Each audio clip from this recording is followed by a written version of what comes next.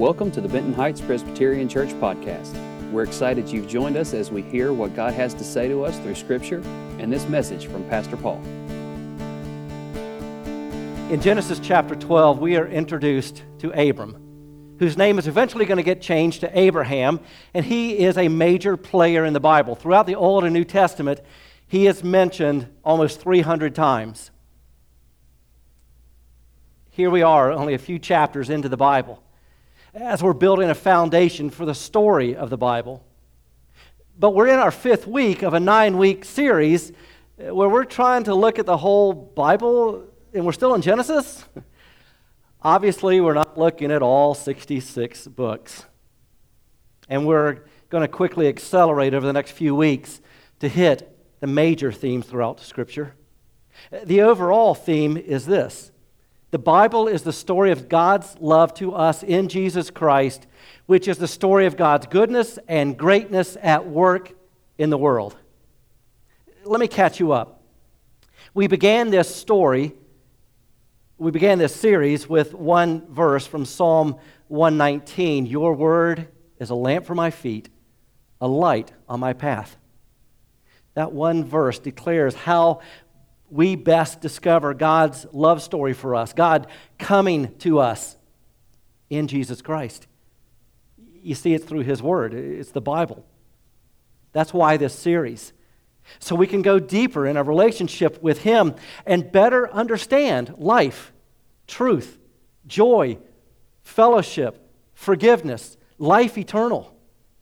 That the person and work of the Lord Jesus Christ is central to the theme of the Bible. Week 2, we were in the Gospel of Mark for Jesus' parable on the 4 types of soil. The hard soil that represents those who are indifferent. You see, these 4 types are a metaphor for how we receive God's Word. Well, hard soil is indifferent. It's like, I don't even care. The rocky ground represents those who are shallow. The moment that trouble comes, God's promises no longer remain. The thorny ground marks those who care, but other cares take precedence. And finally, there are those who cultivate a desire to put God's word into action, and their lives yield abundantly. In week 3, we finally went to the beginning. Genesis chapter 1, where God already was. And His greatness appeared as He created everything by simply speaking it into existence. And His goodness appeared as He filled everything full. Don't you know that a God of that kind of power and that kind of love and detail cares about your life and has plans for you? And then last week in Genesis chapter 3, the fall, as it's referred to, where Adam and Eve gave in to temptation and sin entered the world. And because of that, all the pain and injustice and illness and suffering and death has entered the world. We are inheritors of that sin nature. Have you ever felt pain? Loss? Ever struggled? Yeah. It's because we live with the knowledge of both good and evil. We also discovered last week one of the first principles of God's character described in the Bible. It's this: God comes to us looking for us. Not because He doesn't know where we are, but because we're lost. We've lost our way. Even as Adam and Eve blew it. And God knew that they blew it. God comes to find them and engage them in dialogue.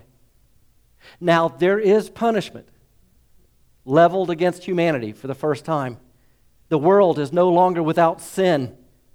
But in an easily glossed over verse 21, in this 3rd chapter, God sets an important precedent. It says, the Lord God made garments of skin for Adam and his wife and clothed them.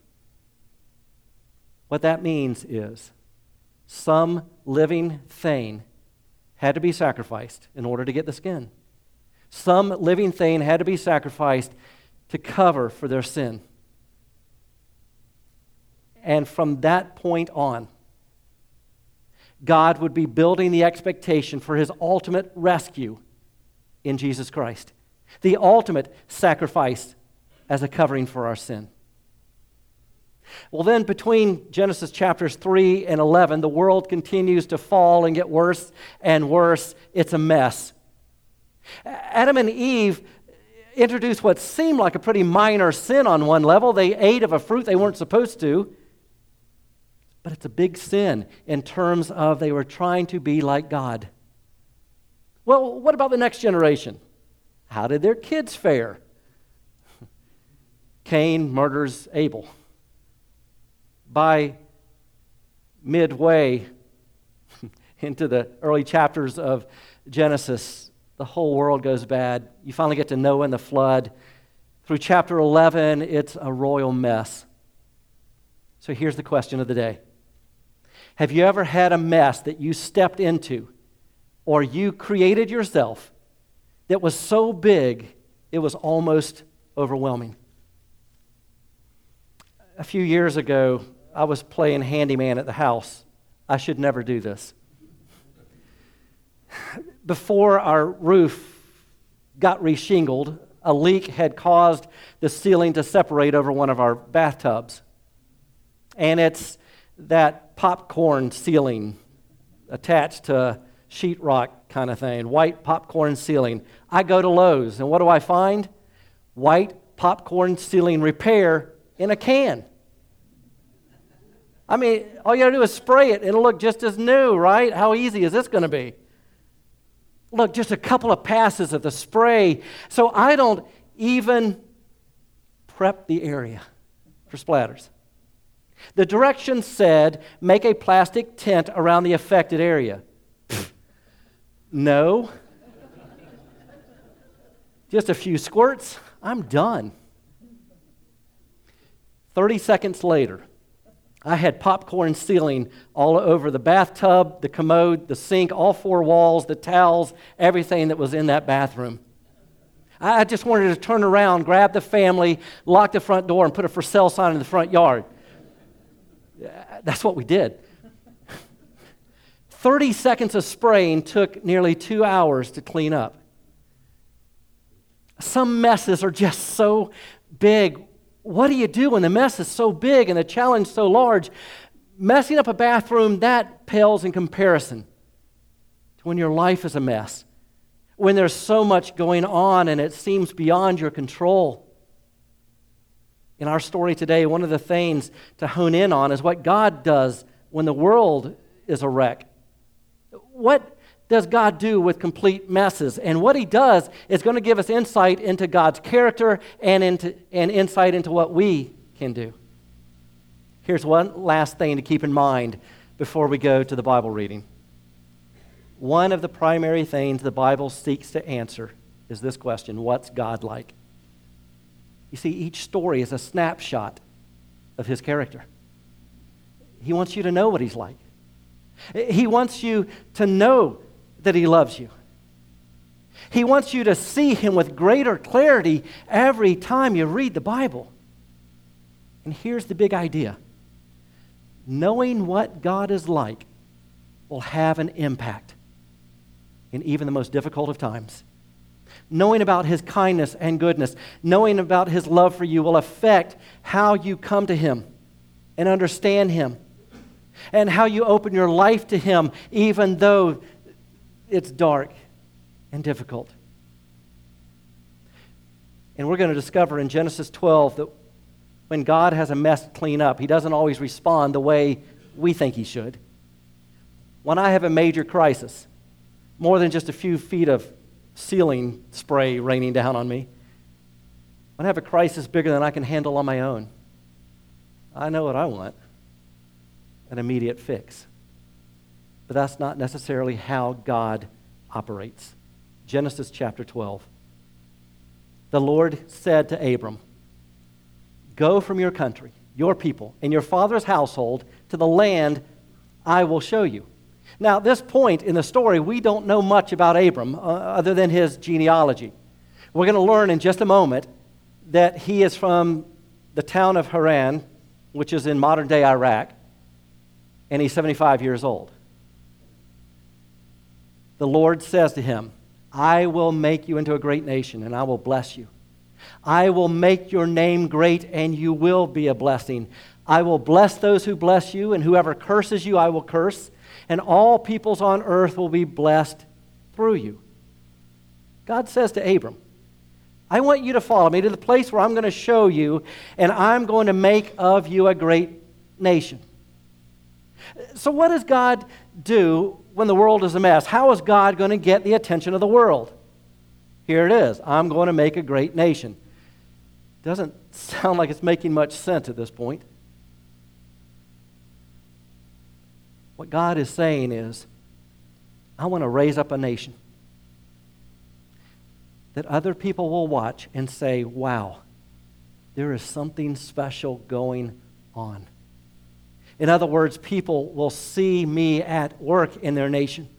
They will see my patience. They will see my love. They will see my power at work.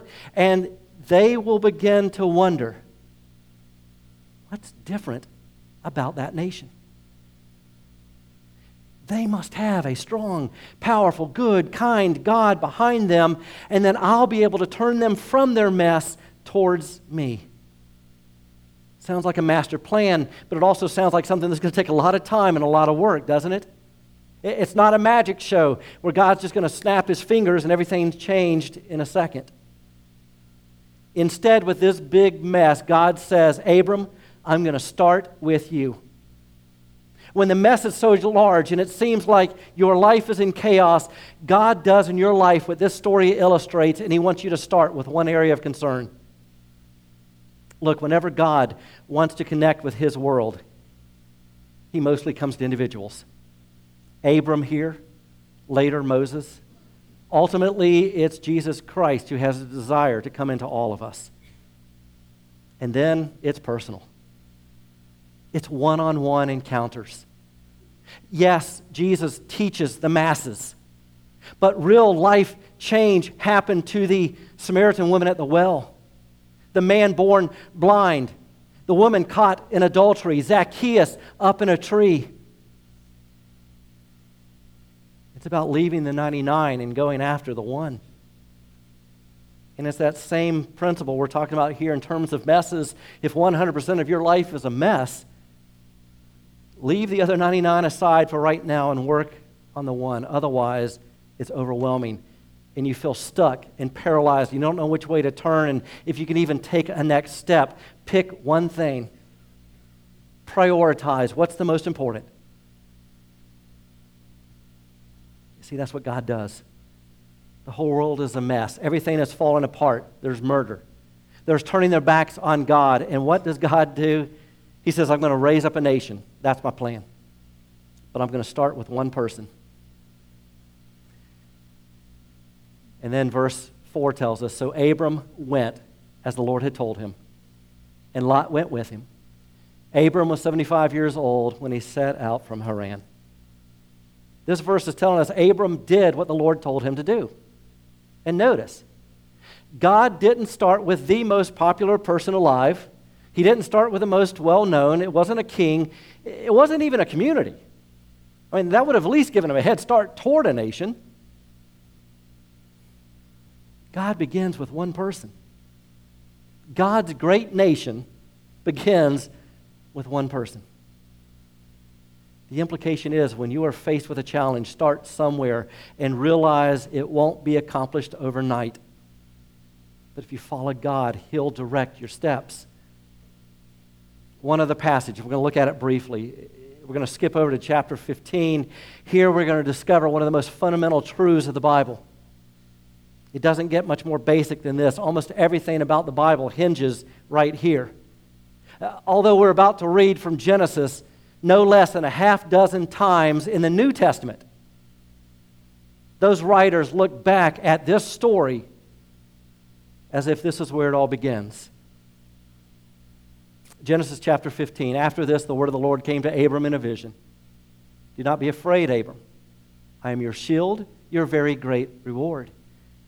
But Abram said, Sovereign Lord, what can you give me? Since I remain childless, and the one who will inherit my estate is Eliezer of Damascus. Abram continues, You have given me no children, so a servant in my household will be my heir. Then the word of the Lord came to him. This man will not be your heir, but a son who is your own flesh and blood will be your heir. So the Lord took him outside and said, Look up at the sky and count the stars, if indeed you can count them. Then the Lord said to him, So shall your offspring be.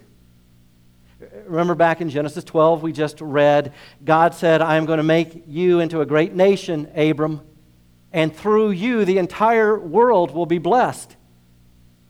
And now Abram says, yeah, that's great, God. Major problem. I don't have any children. Sarah and I are old. It's not going to happen. Maybe Abraham's being realistic. Maybe he loses sight of the promise. Maybe he loses faith in the promise. The Lord says, go count the stars, and something must have clicked in Abram. And this next verse, verse 6, is really important. Abram believed the Lord, and he credited it to him as righteousness. That's the story part that the New Testament writers pick up. It has to do with how Abram believed. Believed God. Walked out in faith. Put his trust in God. Abram didn't believe a set of rules. He believed the promise. So what does Abram do to close the gap between himself and God? Does he follow a set of rules? No. Is he born in the right home? No. Does he have the right heritage, the right theological insight? No. He was from a pagan family. None of that is able to close the gap in our connection with God. God makes the first move. He chose Abram from among a pagan family in a pagan region, and God invites Abram to open up his life. And for Abram's part, he put his trust in God. That's what enables the gap to close between us and the Lord. You see, the Lord is trying to show you something about his character here, and it's this. You don't have to earn God's love. You don't have to try to be perfect. In fact, you can't. You can't do either. Instead, he wants your trust. What do you do when there's a mess so big? God says, will you trust me? Will you let me work in your life? I can change you, and by you, all of those around you will be blessed. Will you trust me? Why should I trust? Because God's plan for me is far better than my own. Every one of us has a sin mess that is bigger than any one of us can handle. I have no ability to close that gap with God on my own. So again, God makes the first move. The plan from the beginning of time was that the Lord would step off his throne and enter into human history as Emmanuel, God with us. Taking on flesh and blood, experiencing everything that we do in this life, living just like us with one exception. He never sinned. And that makes the Lord Jesus the perfect sacrifice for our sin mess. And it's his body on the cross that closes the gap between us and heaven. I need him. I need a Savior. Here we are in Genesis, and the rest of the Bible is showing us how God is working that out. What is it for you? What area of your life is such a mess that it's almost overwhelming and it's hard to engage at all? Start with trusting God. And then what is it that you and God can do together? You see, he doesn't God, the Lord, doesn't leave Abram to work all of this out on his own. He wants you to partner with him too. Where's the chaos in your life? Trust in God to lead your life better than you can, and don't give up, because God certainly hasn't given up on you. As the praise team comes and we're about to close out worship, the praise team is going to do a song, and then there's going to be this powerful anthem combined with a choir at the end. God's charge to us is that we will step into trusting Him. Know how powerful, how good, how kind, how much He wants to fill your life. That when you step into what He has for you, that's not fragile ground. It's not going to be as God is pulling the rug out from under you.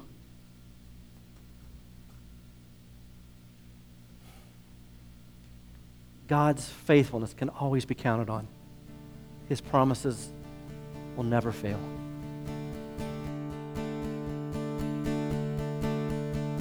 We hope you found this message to be encouraging. We'd love for you to join us on Sunday mornings. Find us on Facebook and Instagram and at bhpres.org for more information.